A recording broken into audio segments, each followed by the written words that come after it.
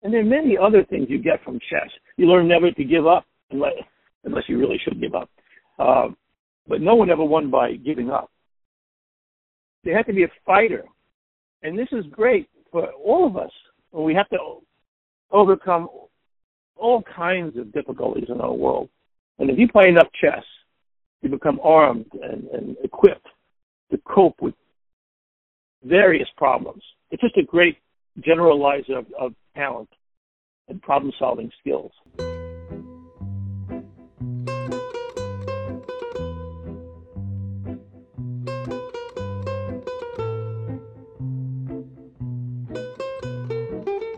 Hi everyone, welcome to this week's episode of Tourist Information. Our guest this week is chess instructor and author Bruce Pandolfini.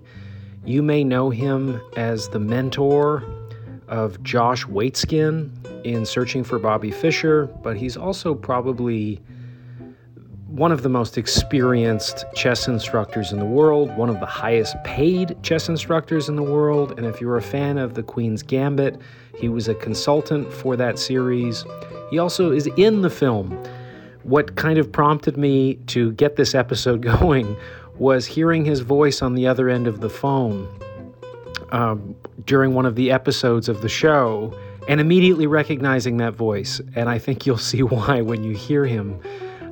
Bruce is just a really beloved figure in chess. He was really instrumental to me as somebody that I sat down with many times at a Upper West Side diner to talk about his history teaching not just Josh Waitzkin, but Fabiano Caruana, the number 2 player in the world. And I think some of the dynamics in chess are very, very similar to those in boxing. And the same goes for those who coach these people and mentor the great people. And Pandolfini offers a lot of insights about Bobby Fischer, which I am utterly fascinated by. I just really love this guy. And so I hope you enjoy learning about his incredible story from working at the Strand Bookstore to being invited to commentate during Fischer's heyday, and it giving him a entry and a passport into becoming this wonderful teacher for so many people and improving and brightening their lives. So I hope you enjoy this week's guest, Bruce Pandolfini. So I would love to hear, I was just watching The Queen's Gambit, and I guess on the 3rd or 4th episode, I heard your voice on the phone, and I said to my girlfriend, it's Bruce Pandolfini. And this show has just exploded. So maybe we can start there, and then we can work backwards about your involvement with chess and all of that. How did you get involved in The Queen's Gambit? Well, I got first involved in The Queen's Gambit way back 38 years ago as a consultant for Random House. I was sent a chess manuscript, a novel by Walter Tevis, and I read it, enjoyed it very much. I really liked the main character and other people in the book, but there were some problems with the chess positions. A few of them didn't make any sense.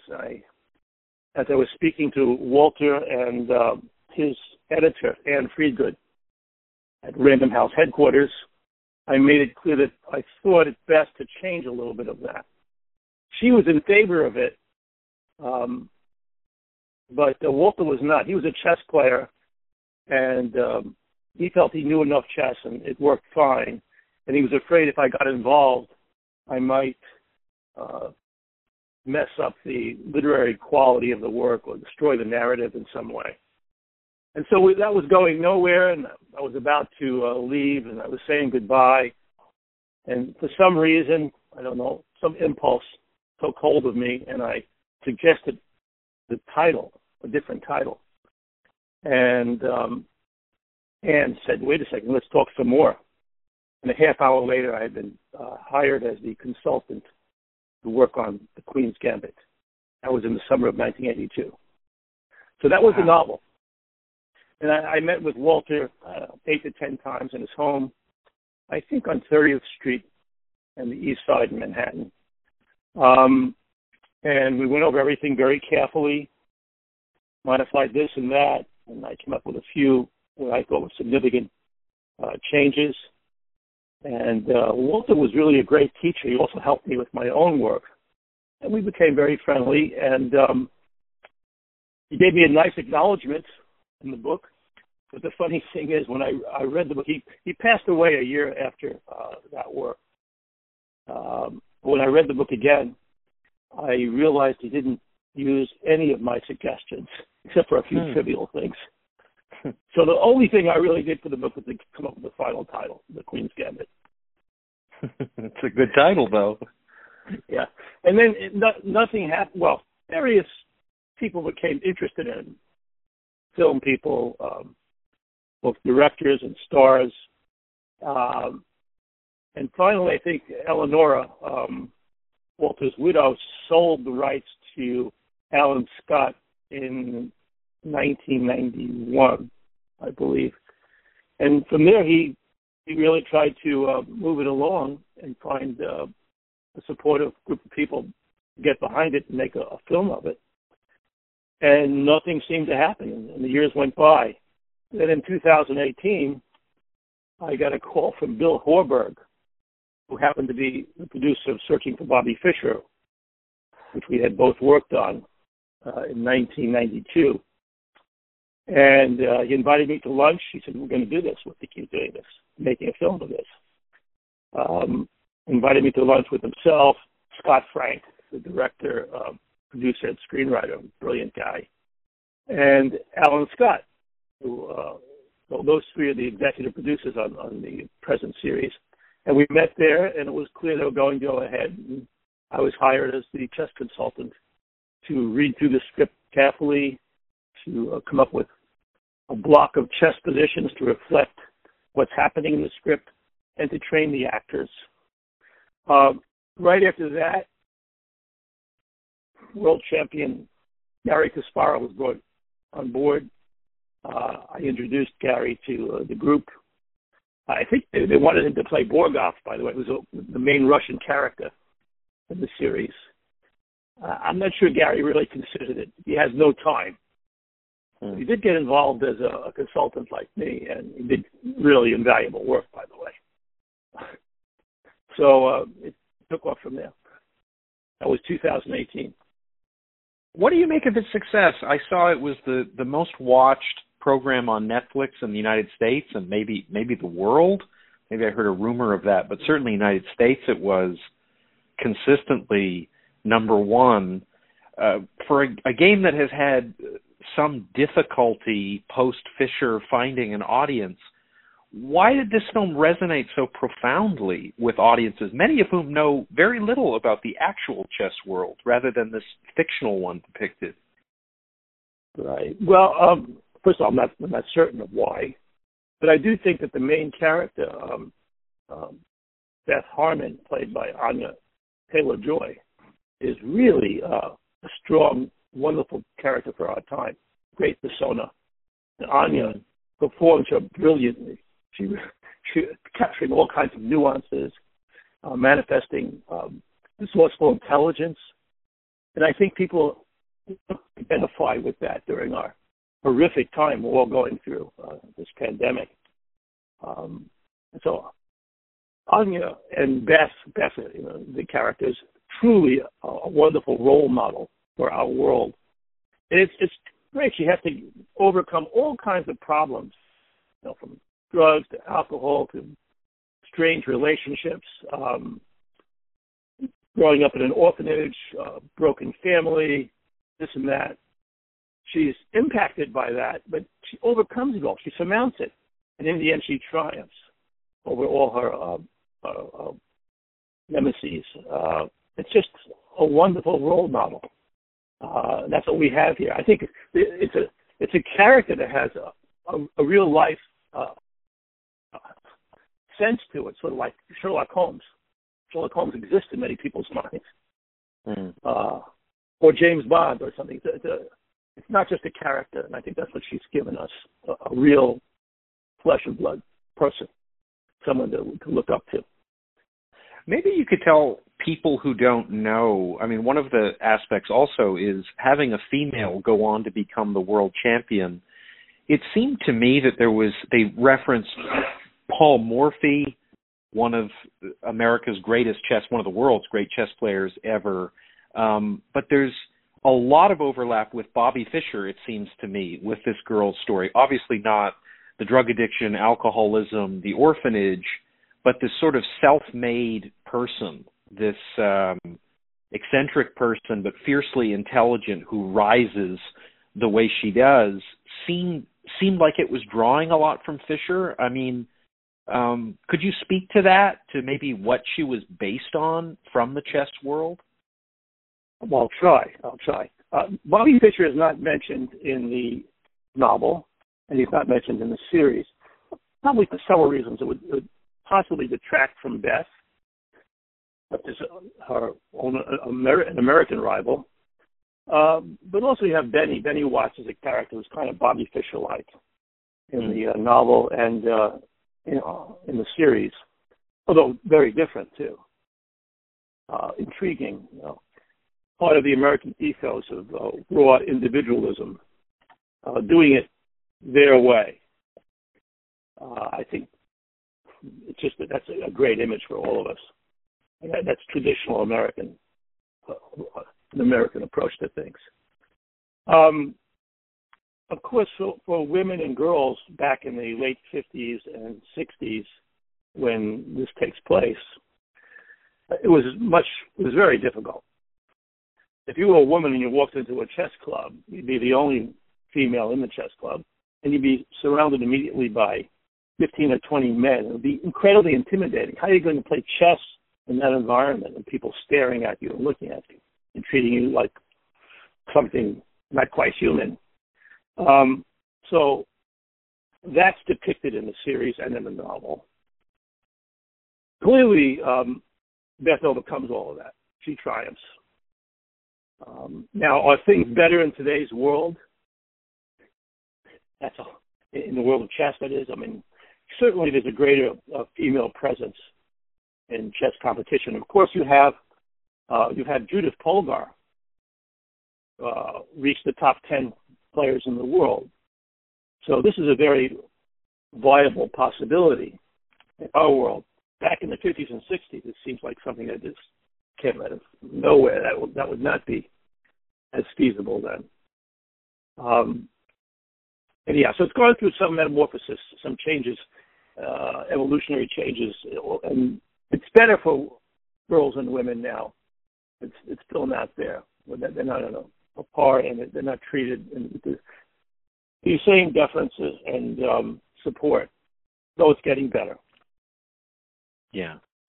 I wonder if you could speak to two things just from when I was researching the book I was working on, The Grandmaster, that jumped out at me about chess that I didn't know at the outset was pre-Bobby Fischer, in the era that Beth Harmon is making her journey towards the World Championship. There was very little money in chess.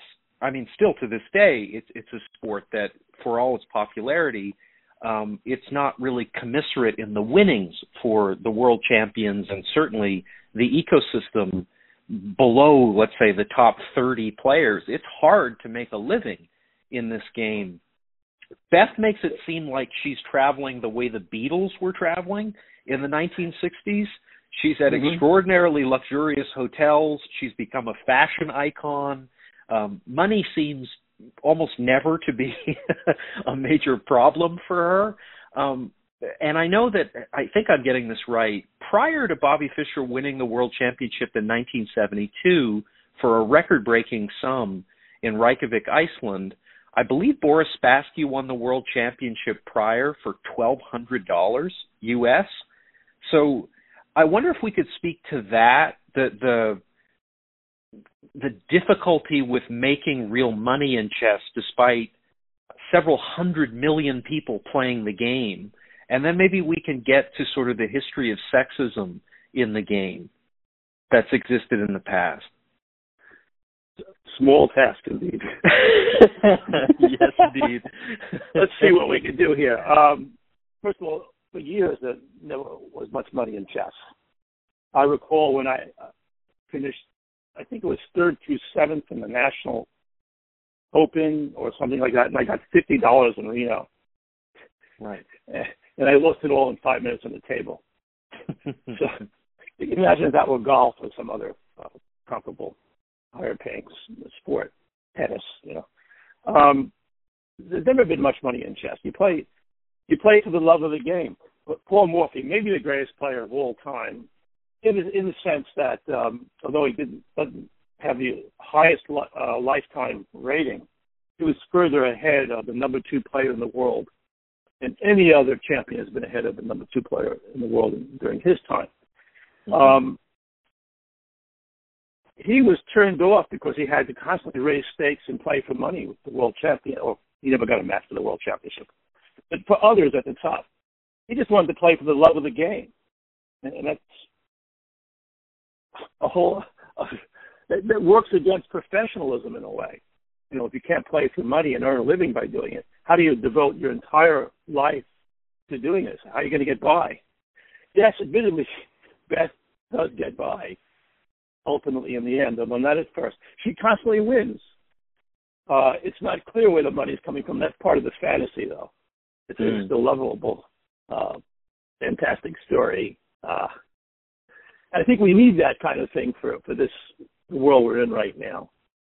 Mm-hmm. That also speaks to why it's done so well. I mean, number 1 in America for a number of weeks throughout Europe, and I think in the world. I don't have all the statistics available, but certainly it just stood out and garnered so much attention, so much interest. I just noticed a lot of people reaching out to me to say, boy, she's living well. I guess chess had this golden era where you could get rich playing and that kind of thing. And I was saying to all these people, no. Bobby Fischer was on an incredible mission to make chess a viable pursuit where you didn't need a second or third job.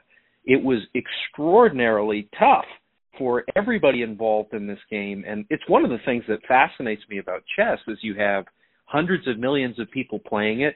It's 1,500 years old, and it's very difficult to make a living if you're one of the top 50 in the world doing it.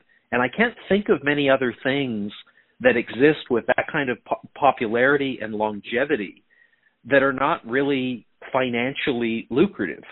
I can't think of a parallel really offhand. Yeah. I used to hate to go to family gatherings because they likened what I did as a chess teacher, something lower than being a poet or a philosopher in a financial sense. Right. Yeah. So it's hard talking about my life all the time. What are you doing at? You make any money at that?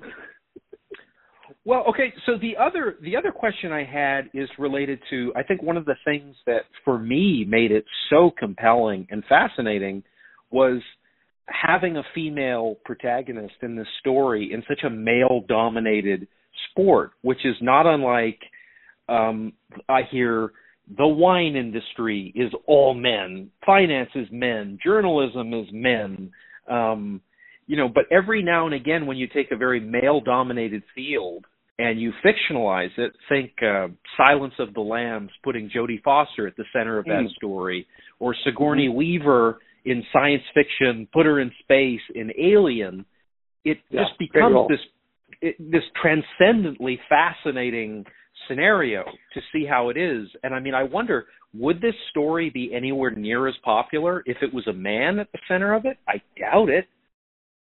I'd have to agree with you. I don't think it would be as interesting or as popular. Bess manifests, and really is brilliant, manifests deep intelligence. And that's something that we need to identify with to get us through these. We need resilience and resourcefulness and creativity to get through the horror of what we're going through. And this character puts it all out there. And by the way, in real life, the one reason Anya is able to do that is that she really is very, very intelligent. She's such a quick study. She picked up everything right away. Very gifted individual. And that's why she was able to portray this character so wonderfully. Well, so why don't we, you made the comparison completely rightly, to Judith Polgar, the Hungarian greatest female player who ever played. I believe she got to 7th in the world, regardless of gender, at one point. I want you to help people understand how endemic sexism was in the game of chess. And I think there is a bit of irony. We're talking about Garry Kasparov being the other consultant on this series.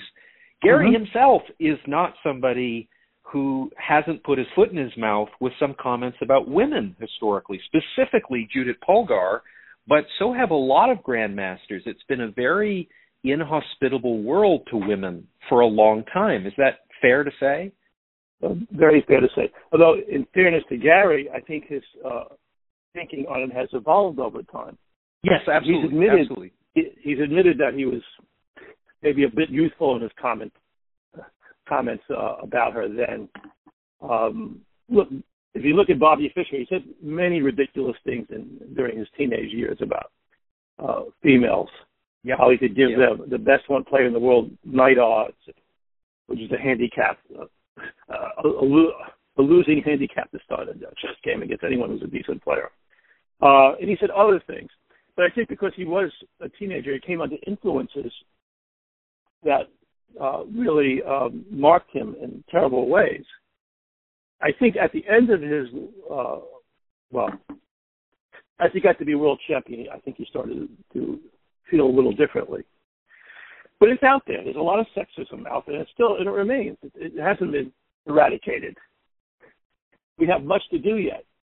Has it improved? Yes, unquestionably it's improved. And role models and exemplars like Judith Polgar.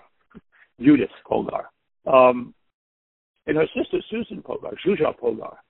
You have the 3 Polgar sisters. They were all incredibly adept players. And now, I'm sorry, I was just going to say, could you speak to their story for people who aren't familiar with the Polgar sisters?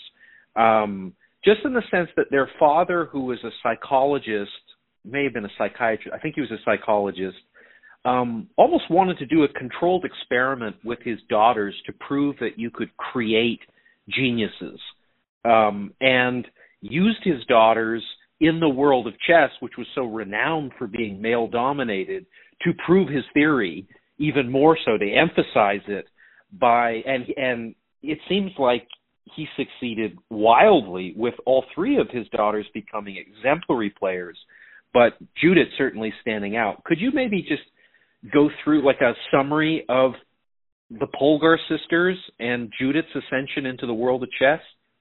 It sounds like a Michael Powell screenplay.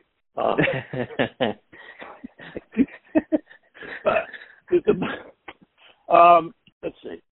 They're from Hungary, the 3 sisters, and they were trained from early on by their father, who was a great chess coach. I remember when he came to the States back in I think it was either the late 80s or early 90s. I met with him and his daughter, and we went to Simon & Schuster. I introduced him to the company, and he brought 200 different chess book ideas to them. 200. There's no way a publisher will know what to do if he presents them with 200 different book ideas. Which one? He's so methodical. I think he's instilled a lot of that love for detail and careful study of chess positions into his daughters. Except this, they are intuitive players, especially Judith, which runs counter to being methodical. She feels ideas. And by the way, Beth does that. She, Beth Harmon, she just senses what's right and zeroes in on it. And that's what good players do, by the way. The problem with most people when they look at chess and it becomes so hard for them that they try to consider everything, and that doesn't work. When you consider everything, it's like considering nothing. You have to somehow eliminate 99% of the possibilities pretty quickly and zero in on just that and devote those 3 or 4 ideas and devote all your attention and energy to analyzing that. You have a chance of considering 3 or 4 moves reasonably, especially if you have a developed skill set. But you can't consider everything. And so it's the intuitive player, especially, who will shine in that regard, kind of just target the right ideas pretty quickly and then find a way to analyze which one works best. And that's what good chess players try to do. They try to narrow down their thinking and devote their attention to fewer possibilities. And that's why they can see more, because they're actually focusing on less. Interesting. I mean, the other, I think, next most successful film, at least in reaching casual fans of the sport, you were a character played by Gandhi, as it were, in terms of Sir Ben Kingsley, was Searching for Bobby Fischer. And this was a film that I don't think was as financially successful as The Queen's Gambit has proved to be, where it's this juggernaut, but it was very, very popular, very beloved film. And it speaks to your relationship with the young prodigy, Josh Waitzkin, and with his father, Fred Waitzkin, you dealing with kind of a next Bobby Fischer, which became a genre of player in the chess world after Fischer, quote-unquote, disappeared. Maybe you could talk about the differences between the Queen Gambit experience and what it was like when Searching for Bobby Fischer came out in 1993. I'll try. First of all, Searching for Bobby Fischer, which was directed, and the screenplay was written by the brilliant Steve Zaillian, who, by the way, won the Oscar that year for Schindler's List. He wrote the adapted screenplay for that, and so he had a tremendous year. But Searching for Bobby Fischer starts with Fred Waitzkin's ingenious book, which arguably is the best book ever written on chess. I mean, for the general reader, this draws you right in. Fred is a fantastic writer, a real artist, and he captures the chess world, and especially the world of scholastic chess, junior chess, wonderfully. All kinds of nuances and intangibles he picks up. He shows what it was really like, but he raises various questions that are important. Are you living your life through your child? Fred delves into that. I think you should read the book to find the answer. But anyhow, from that book, it inspired Paramount and Steve Zaillian to do a screenplay and make a film. So that I was very much part of that experience because I was Josh's coach for a number of years, and I became a member of their family. I would go over there so often. I feel very close to them still to this day. The Queen's Gambit is very different, although I was part of the early experience with it, going back to 1982. And although I was friendly with Walter Tevis, I was not a very close friend of Walter Tevis's.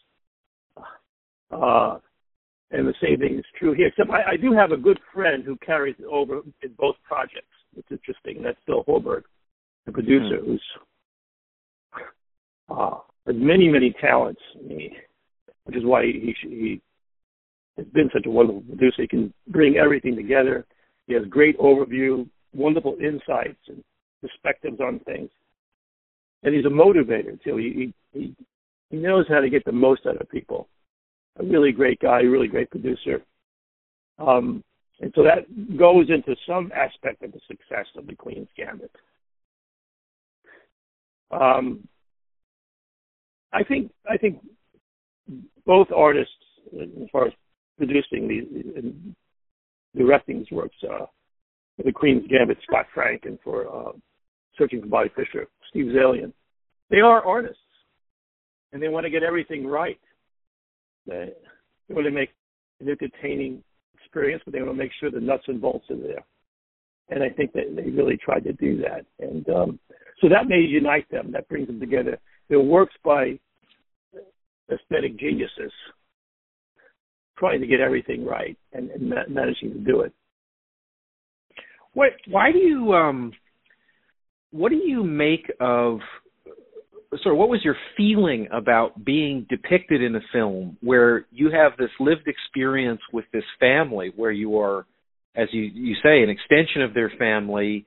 Josh is a clear runaway prodigy almost from the beginning. I mean, 5 years old, 6 years old, he's identified. You're brought in to help. What is it like to see that be fictionalized? What is it like to see, Bobby Fischer is in that? It is not a warts and all portrayal of Bobby Fischer as somebody that they're aspiring for this kid to become. It's sort of the glorified version of Bobby Fischer, the aspirational version of his greatness, but there's nothing about the darker stuff to do with him, the anti-Semitism and his troubles and possible mental illness and that kind of thing. Was it strange? And also, you, as far as I know, are not secretly hiding an Irish brogue right now as we're talking, as Ben Kingsley has when he's portraying you. What is it like to have your life in this important period of time in your life and career be fictionalized? Okay, that's a good point. Well, first of all, we must distinguish. Searching for Bobby Fischer is largely real. The book is real, 100% real. Fred's account. It is slightly Hollywoodized to make a more entertaining film, but the facts are still essentially the same. Whereas The Queen's Gambit is a totally fictional narrative. It was strange, the little changes. Ben Kingsley, I believe, when he read the script, saw me as a kind of character out of Samuel Beckett, Malloy or Malone, and that's why he played it that way. And then he met me and he realized I was a guy from Brooklyn with a Brooklyn accent and all that entails. I still think he did a marvelous job. And it was kind of, it shook me a little bit. But I'm a professional. I want to do a job and I want to get things right and do things that correspond to the script, especially when it's a wonderful script. It's based on a wonderful book. Well, I mean, in it though, if we're getting into the granular level, it was interesting that a little behind the story, you have the build-up of Josh Waitzkin on his way to winning a championship for his age group, and there is a fictional character, Jonathan Poe, that he's playing against, but there was a real person that was based on, Jeff Sarwer, who you actually trained as well as Waitzkin. Well, yeah, I did give them advice. I was manager of the director of the Manhattan Chess Club, and Jeff Sarwer was a very, very talented individual. He wound up winning the World Scholastic Under 10 Championship right after the Searching for Bobby Fischer period.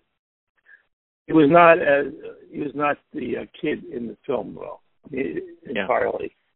A lot of his problems are based on his father. He's really a very good kid. He's grown up to be a healthy young man. He's a good guy. So he escaped all of those early troubles in the way Beth does. Right. In The Queen's Gambit, he overcame all of that. I wanted to address one thing. Searching for Bobby Fischer is not really about searching for the next Bobby Fischer so much, even though that's how it's usually analyzed. It's really about finding again the wonderful times that ensued upon Fischer's success in 1972, because that's when chess changed so much. People started loving chess and turning to it, and people would play it in bars and watch the coverage in the World Championship match on PBS, sitting there with their wine and their scotch and bourbon, whatever. And so it's trying to get back to that period where chess was important for a couple of years. Now, after Fischer withdrew, chess became less important again and fell back to its former status. So that's what I think that the metaphor is here, trying to recapture that period where chess was on a high. more so than trying to find the actual next Bob, searching for the next Bobby Fischer. I think you're right. I guess it's just that I remember watching it as a kid. I think I was 13 or 14. And the moment Josh is in the park of Washington Square Park, where I know that park because of Bobby Fischer, like that was the first place I wanted to go when I first visited New York City, is to hear the hustlers whisper to one another, the next Fischer, another Fischer. You start tingling, right? With, right. Where is Bobby? Where did he go? What's happened? Why has he disappeared? Because, the other great American icon artist who disappeared is J.D. Salinger. And I know he's somewhere writing book after book after book that he has no intention of publishing. So there was this incredible mystique with Fischer. And I wonder for people where the events of Fischer predate their existence, if you could let people know what it was like in 1972, where Fischer is almost a bigger deal on the cover of the New York Times during the World Championship than Watergate or than the Vietnam War, which is claiming tens of thousands of American lives. How did this happen with a chess player? Well, it was very exciting because he challenged the system, the Soviet chess hierarchy. He seemed to be alone, and he was. It was Bobby Fischer against the Soviet entourage of many professionals and a whole structured system to support its top players. It was very difficult for Bobby Fischer to find support, monetary backing, other professionals who would work with him and help him. Besides, he preferred doing things on his own anyway. So it was front page news. It was on the Times, and the front page of the Times every day, New York Times. It was on the major magazine covers. You had Life magazine, Time magazine, Newsweek. They all had pictures of Fischer and cover stories, and it was very engaging.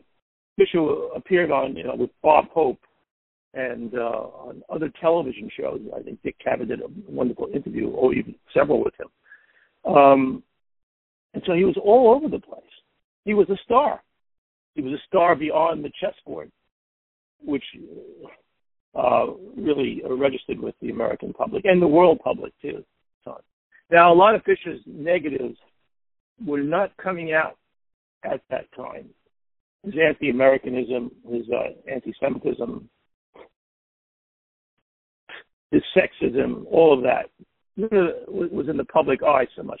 He was focused on beating Boris Spassky and toppling the Soviets, and that was big news then. I recall how I got involved. I was working at the Strand bookstore in New York. Behind the counter, I was at the register, and this man brought about 10 books to the counter and placed them on it to buy them. And they were chess books, and we got into a conversation. And that lasted 5 or 6 minutes, because there were others online, and we left. A number of days later, I got a call, and it was from him. He was the chief producer at Channel 13 in New York, and he wanted to know if I would be interested in being an analyst covering the World Championship match from Reykjavik. And I said, what? That's how I got involved back in chess. I dropped out of chess. I ultimately became a chess teacher from that exposure and that involvement. Not just a chess teacher, Bruce, but maybe the most recognized chess teacher in the world. Like, it's a little more than I just became a chess teacher on the side, isn't it? So at that point, I wanted to be a poet. I would have been a very bad poet. I soon realized that. So it was easy to abandon that profession. But that's what I wanted to be. I wanted to be some kind of writer. I guess I've written a number of chess books through the years. I don't exactly consider them the same as, Nabokov or something. They're chess books. I try to do my best. I try to be clear and helpful. How many have you written now in total? It's in the 20s, isn't it? No, I think it's more than that. I think it's north of 35, but I'm not even sure. Okay. You lose count after a while. Huh. So this for you, I mean, this sounds like a movie. You're working at a bookstore, but your entire life is transformed by just this random meeting, isn't it? Yes, totally by luck, by chance. A 5-minute conversation gets me re-involved in the world of chess. I had kind of removed myself from it after that experience at the Nationals where I won $50 and said to myself, oh, how am I going to survive doing this? Right. And I didn't have the same passion for playing chess that Bobby Fischer and the great Garry Kasparov and Magnus Carlsen have. Nor am I as talented. Those guys are amazing. They're geniuses, all of them. So I couldn't have made a living from playing chess. I would have gotten better. It would have been an ultimate limit on what I could have reached. But I did find my niche, I guess, and that is helping youngsters experience the game and to derive some kind of benefit from it. And I've gotten so much pleasure from that, along with much sadness at points, but the pleasure is well overridden all of the pain. It's been a wonderful life. I'm so happy I got into doing this. Maybe I can do it for another 50 years. It's almost 50 years now. I think I'm starting my 49th year soon. How many kids do you think that you've worked with over the course of those 49 years? Yeah, I used to painstakingly keep diaries where after every single lesson I would enter, like a shrink or a therapist, some analysis of the session, what I felt I needed to do. And I have thousands of entries going back to 72, many of them stored in my storages. I think I have 5 storages around the city.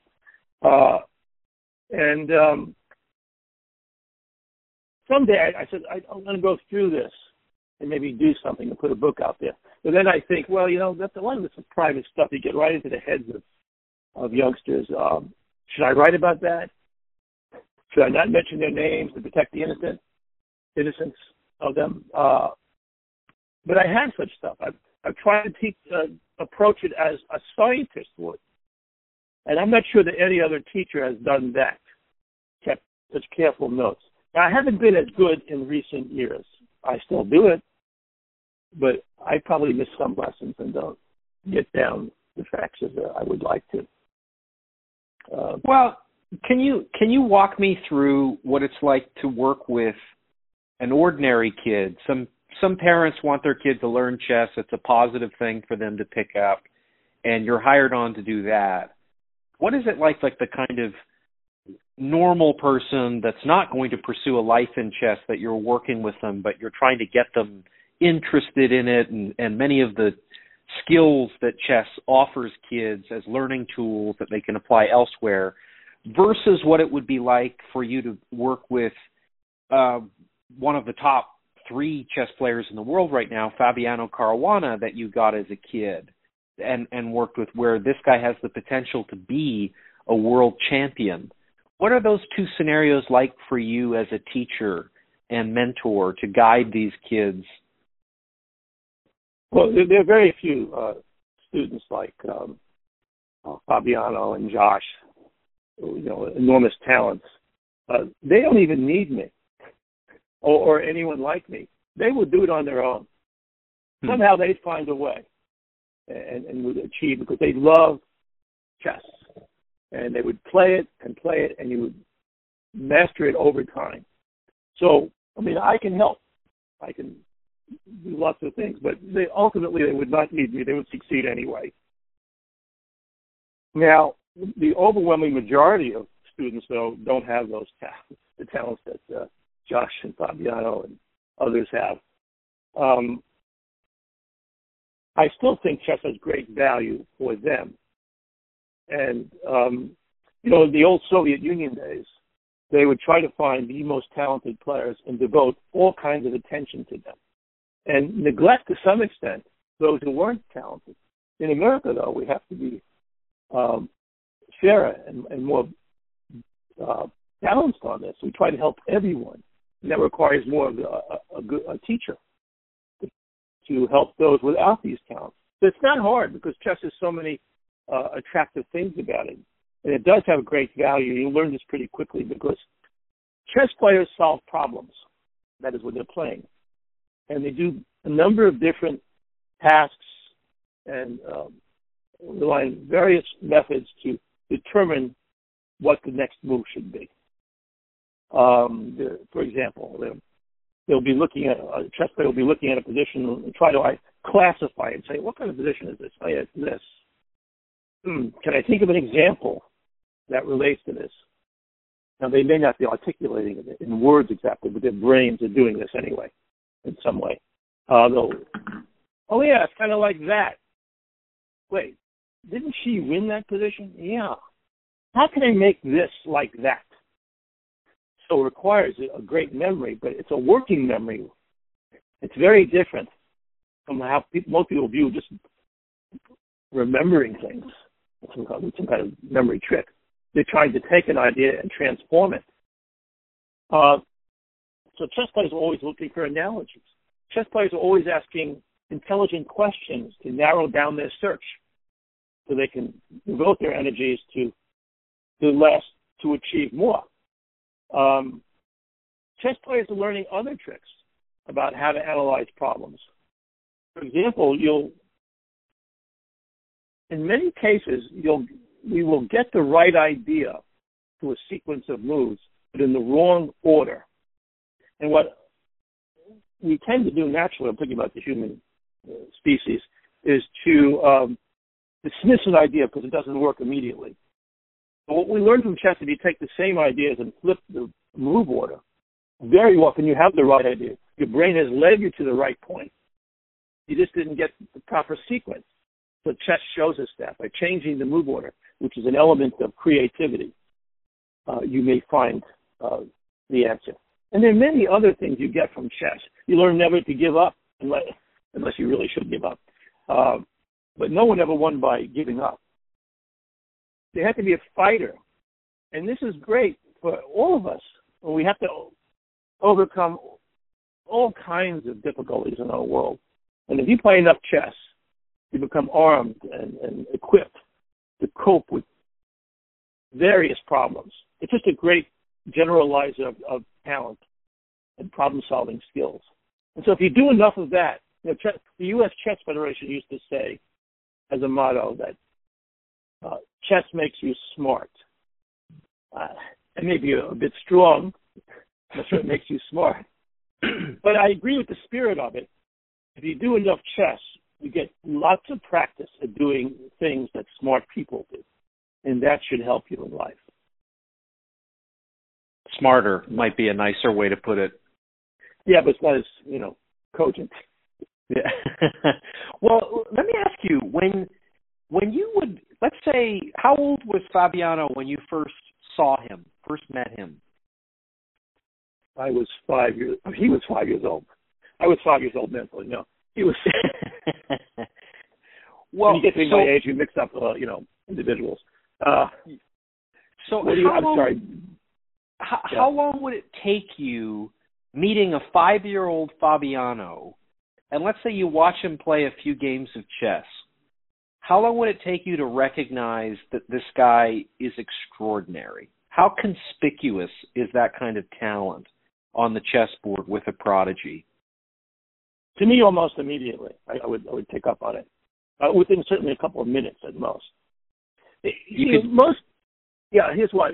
Most kids, regardless of intelligence and even experience somewhat, will tend to stare at a certain area of the board. A very talented individual will show a lot of eye movement. And eye movement reflects thinking. And that means a number of ideas are going on at one time. And if you see a lot of focused eye movement, and you pick us up right away, you realize this kid has promise. That's why, by the way, good players try to hide their eyes. Even though the eye movement is extremely speedy at the higher levels, it'll be picked up and perceived by the other player. And something will register, and you'll be giving away your plans to some extent.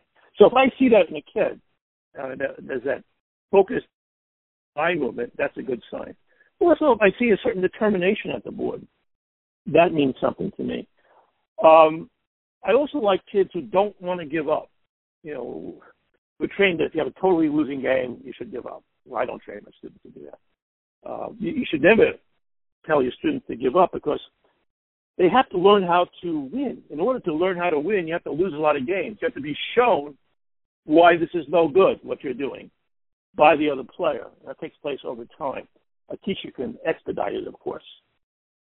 But you got to be resourceful as a chess player. And so therefore, you're not going to develop that ability to fight back if you don't try to fight back again and again and again. And so you'll get a talented player where you'll say, well, you just lost. He says, no, I want to play some more. I want to keep going.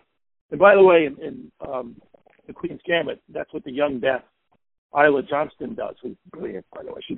She really is a prodigy, which is why she's not prodigious at chess, but at general intelligence, and she just exhibits real intellect pretty quickly. She brings that out. You know, she doesn't want to resign early on with Mr. Scheibel, the janitor who teaches her. Is there something with chess? There's a lot of famous cases of chess, the pressure that's involved when these guys take it really seriously. And certainly being up close at where I met you at the World Chess Championships in 2016, the pressure is enormous on these guys. Watching Magnus Carlsen compete at the highest level, you would literally watch his face age 10 years from the morning to the late afternoon playing, and being around a lot of other players, the focus and the concentration and the emotional stakes that these guys assign to the verdict of the board. There are some famous cases, Fischer, of course, but I mean Paul Morphy, of guys where it was too much for them. It was just too much for them to be involved in the game at that level, to devote their life to it. What do you make of that? That there are people, I mean, even Josh Waitzkin, who you worked with, like Fischer in a way, I mean, in totally different circumstances, needed to leave the chess world, needed to leave the game, leave the pressures of that, felt real pressure with his dad. What is that like to be the coach of these kids and know that it might be too much for them? And why is chess too much for them? I haven't heard of a lot of cases of Monopoly or, you know, a number of other games that are not physical where people can really be pushed to an edge. Yeah, well, chess will do that to you. I've heard of cases after a 5-hour game where a person starting at around 250 pounds or more will lose 10 or 15 pounds during that game. Just the nervous energy. Wow. And it's incredible if you think about it. It's like, do football players do that? Well, they're usually a lot of muscle. But the tension, you can see it. You can see the legs moving very quickly. In one scene in The Queen's Gambit, you have Beth doing that in the game against Gira. She's repeatedly moving her leg very quickly. And that's normal, though, to release the physical energy, although she's doing it possibly for another reason. It's unclear. But you have to have an outlet for these energies, and that's why you'll see big-time chess players doing things in sports, physical sports, playing tennis, bowling, running, whatever to keep the body in shape. That's important. If your body's not in shape, it is going to hinder your mental performance. There may be one or two cases where that doesn't seem to be true, but overwhelmingly, it will hurt you if you're not in top physical shape. So chess players are always concerned with that. Now, not everyone finds the proper outlet to release these tensions. And so in the case of Paul Morphy, he had ended very sadly. I think he died at 47. But he essentially gave up the game at the age of 22, maybe, or so. Again, he was the great American player, maybe the best player of all time. Novels have been written about him, all kinds of stories, and books have been written analyzing his psychological makeup. He does seem to have had some kind of insane strain within him. But I don't think he was diagnosed at the time, certainly. And who can say? Bobby Fischer certainly had problems, especially once he started to withdraw and become a total loner. Who could explain that? He just couldn't cope with the real world and the pressures of success, I believe. And by the way, I'm not so sure, as is readily believed, that Fischer was as anti-Semitic as people think. I think it was really a matter of self-hatred, because Fischer was Jewish. So it's so hard for people to understand this. He disliked himself so much that it came out that way. So surely it's anti-Semitism, but the source is a little different from what you might expect. He hated himself. Even though he said things otherwise. It made it seem like he had tremendous ego. Outwardly, he did. Inwardly, he didn't. Did you meet Fischer? Did you spend any time with him at any point? Oh, sure. Once I analyzed Fischer for 3 hours. And I spoke to him, I don't know, 15 to 20 times on other occasions. Now, while I was friendly with him, I was not a friend. I have to laugh when people say, Bobby Fischer was one of my friends. He had very few friends, and I certainly wasn't a friend. I knew 2 or 3 of his friends, so-called friends. It was hard to be a friend of Bobby Fischer. Very difficult. I remember Harry Benson, Life magazine's photographer. I went up to his apartment, and what drew me to him was he's photographed, I think, 12 American presidents. Everybody. I mean, he literally was on the plane with the Beatles when they were coming over, and just has photographed all of the kind of cultural heavyweights since then. And he singled out Fischer as the most interesting person I've ever met in my life and the most interesting person I've ever photographed. And particularly interestingly, Benson knows nothing about chess, has no attraction to the game whatsoever. And I wonder, as somebody who knew Fischer a little bit, spent some time with him, do you kind of agree with that assessment, that he was just, like, what was his charisma like, that somebody like Harry Benson, who would meet some of the most charismatic people that America has produced over the last 60, 70 years, did you come to a similar opinion about Fischer, that he was just extraordinarily as a person? Well, every world champion is a genius, and has many, many talents, and stands out. There's no way he could reach the top otherwise. It's not possible. You can't just have a particular talent for chess. It won't get you there. You need much more, and you can see this evinced in Garry Kasparov. He has so many talents. He's so widely and deeply intelligent on so many different subjects, and you feel it right away in his presence. I have to say this.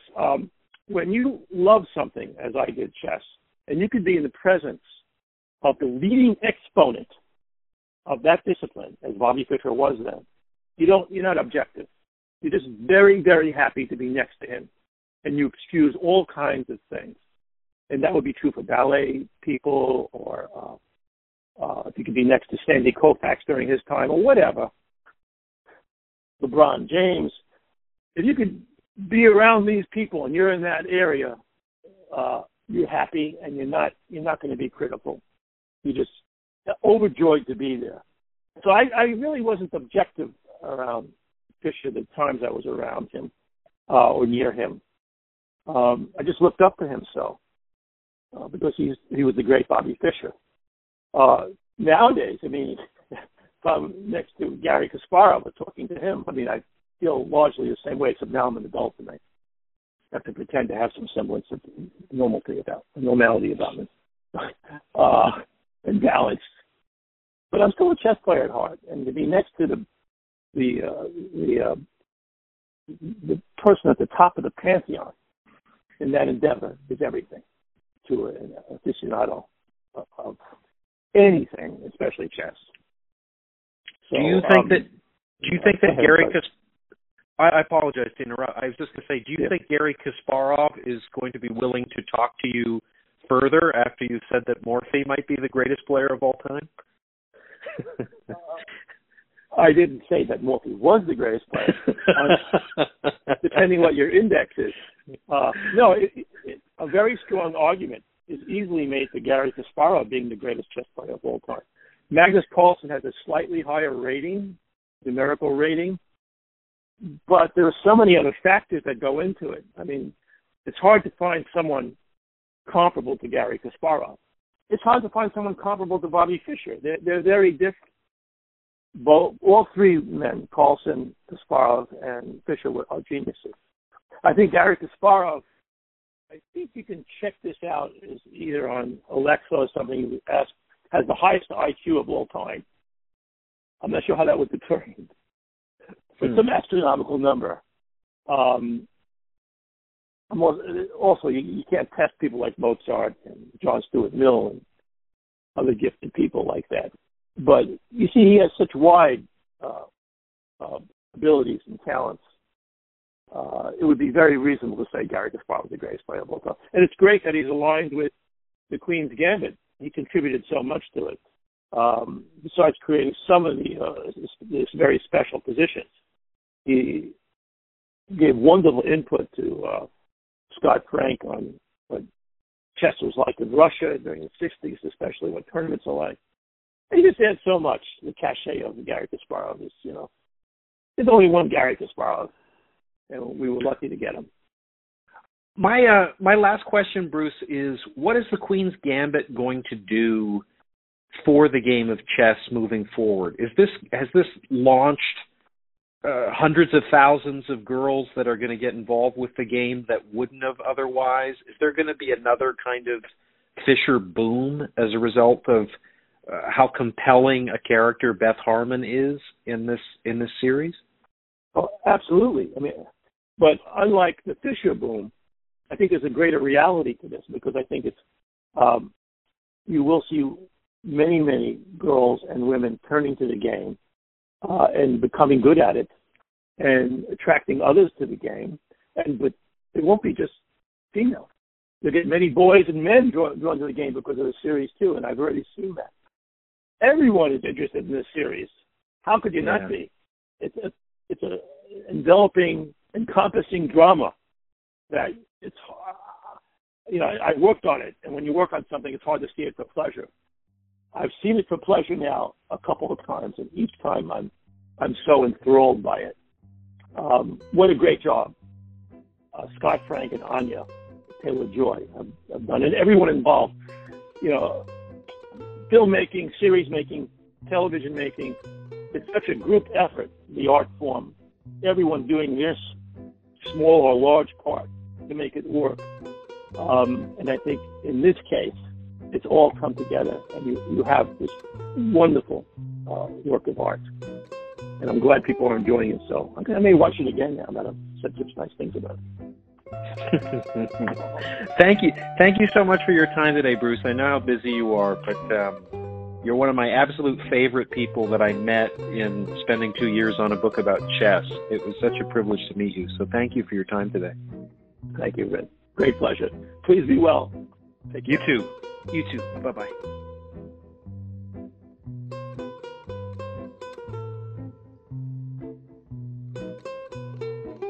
Thank you for listening to this week's episode of Tourist Information. The producers for this show are George Alarcon Swaby and myself, Bryn Jonathan Butler. Thanks for listening.